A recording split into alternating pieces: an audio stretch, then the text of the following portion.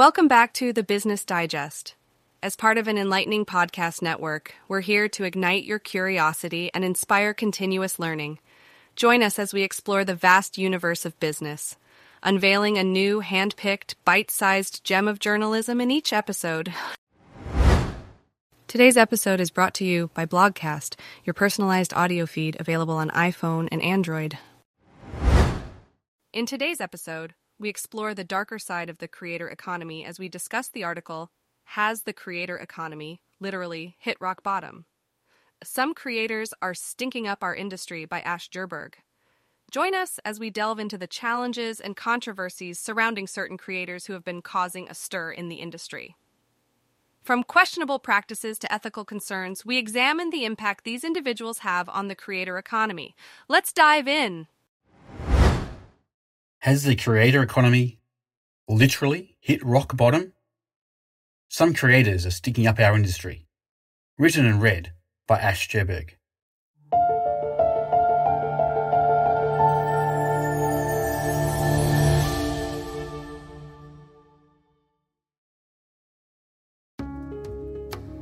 It was the most peculiar side hustle I'd seen.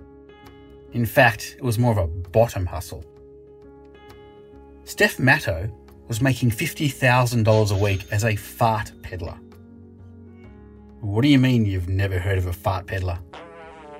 Okay, let me explain. Matto would excrete gas into a jar and then sell the jars to her fans. I've heard of some weird business ideas before, but this was up, or rather down, there with the most bizarre.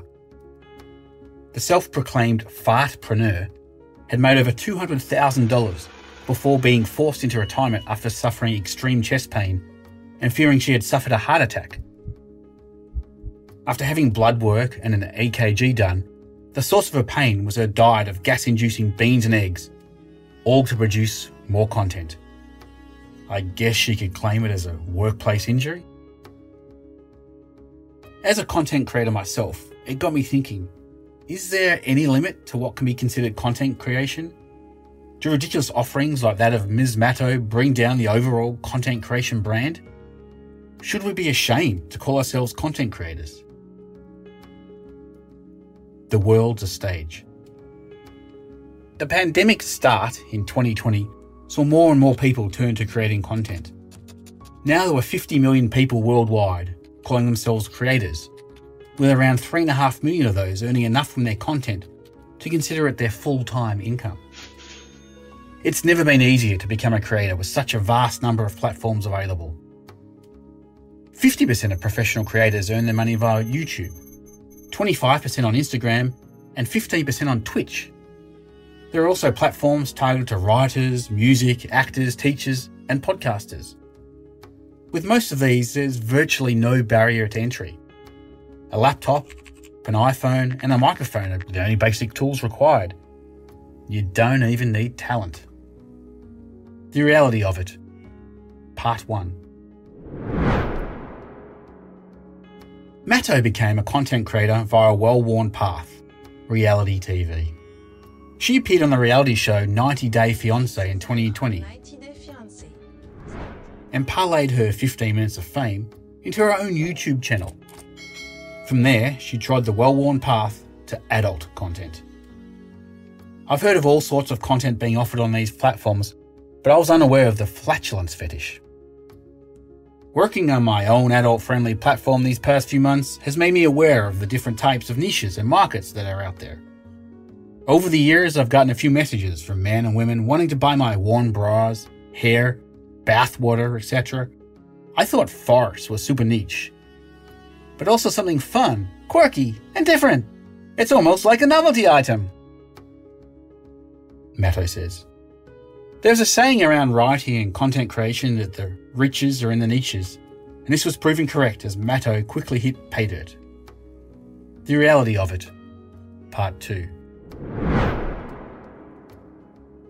A recent study of children aged 8 to 12 found that nearly 30% aspire to become YouTubers. This should come as no surprise. After all, they probably watch 9-year-old Ryan Kaji, who makes over $2 million a month on YouTube, or teenager Charlie D'Amelio, who made $17.5 million on TikTok in 2021.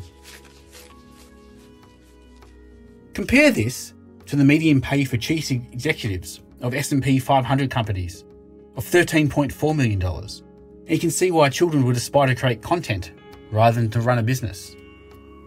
Of course, they are the high achievers. In reality, 97.5% of YouTubers earn less than the US poverty line figure of $12,140. Nowhere near enough to become professional creators. The top creators on each platform earn most of the money. For example, on Spotify, 1.4% of artists on the platform receive 90% of the royalties. That's entertainment? Entertainment is defined as the action of providing or being provided with amusement or enjoyment.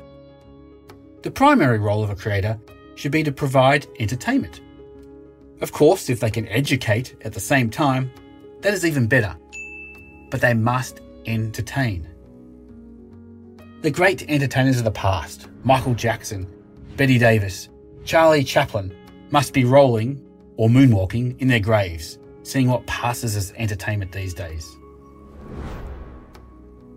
Reaction videos are incredibly popular. To me, these seem pointless. Watching someone watch a video may appeal to voyeurs but seem to provide little in the way of entertainment. And there are Instagram creators who will do anything to create content, such as taking staged photos in really inappropriate places like Auschwitz or Chernobyl. Thankfully, they are starting to get called out, and ironically, being turned into content.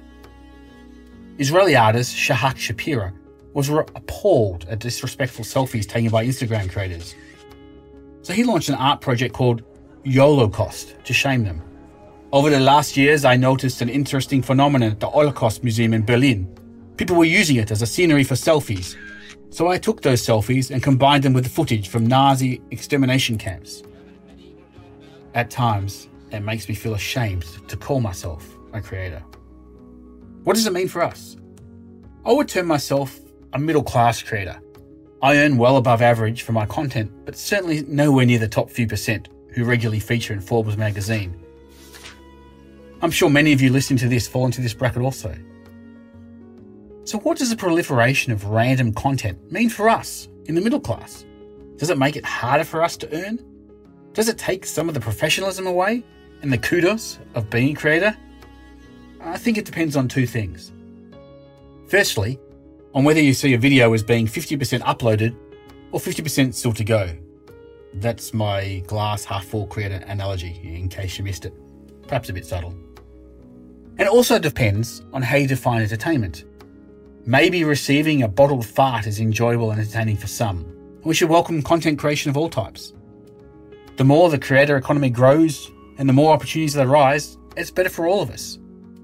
We should ignore the cringe-worthy headlines gathered by creators like Stephanie Matto and instead enjoy the creativity of someone like Carbo Lamy, who has carved out an enormous following based on his unique content. The good creators will outweigh the bad. I'll focus on my writing, storytelling, and narrating, and target the audience who prefer my content to receiving a message in a bottle. There is room for us all, and hopefully the talent will rise, leaving the stink at the bottom. Blogcast. If you enjoyed this, you may also like our other podcasts: The Psychology Digest, The Technology Digest, The Self-Improvement Digest, and Daily Business News. Stay curious, stay inspired, and thanks for listening.